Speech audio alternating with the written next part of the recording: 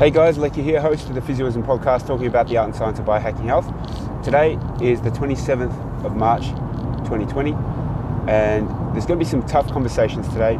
And the reason why is the impact of the global pandemic, coronavirus, is reeling business back, small business back. Consumers are not buying, and people are doing the right thing, staying home and looking after their health. The knock-on effect of that, though, is that business will be shrinking, and other businesses will be flourishing, those that can accommodate services from home. But practices like physiotherapy clinics will struggle because of the priority in maintaining the safe distance, also following the at-risk protocol from the government, where if you are elderly, if you are immunocompromised, if you simply just want to stop the rise and spread of the coronavirus, the advice at this minute is to stay home.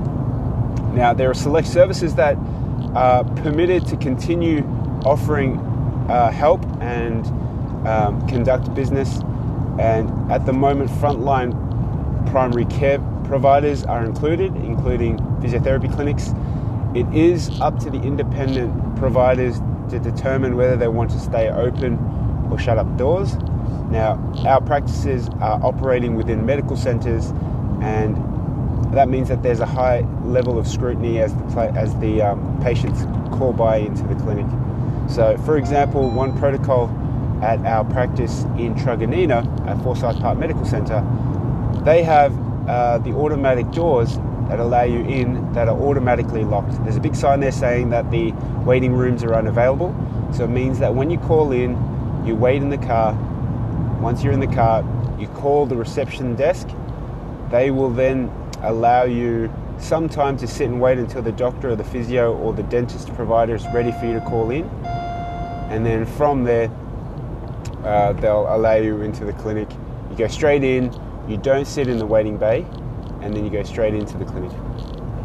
When you finish, you leave, and then from there you can hop in the car and away you go. So the factor here is just making sure that they're keeping the safe distance. You're not loitering around the waiting rooms to potentially stay in a space that may put you at risk.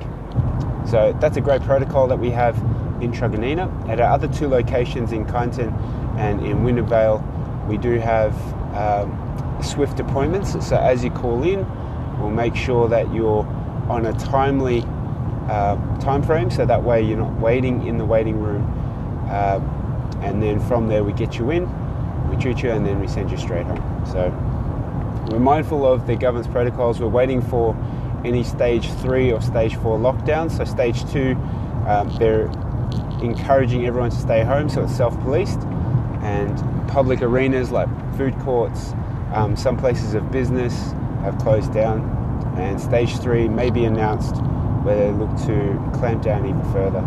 So my thoughts and best wishes to everyone at home that is doing it tough, if they're out of work or if they are unwell. A lot of this now is just trying to make sure that we can work through this together. So that's our Physioism for today. Godspeed, and make sure you keep yourselves in a healthy level of optimism out there.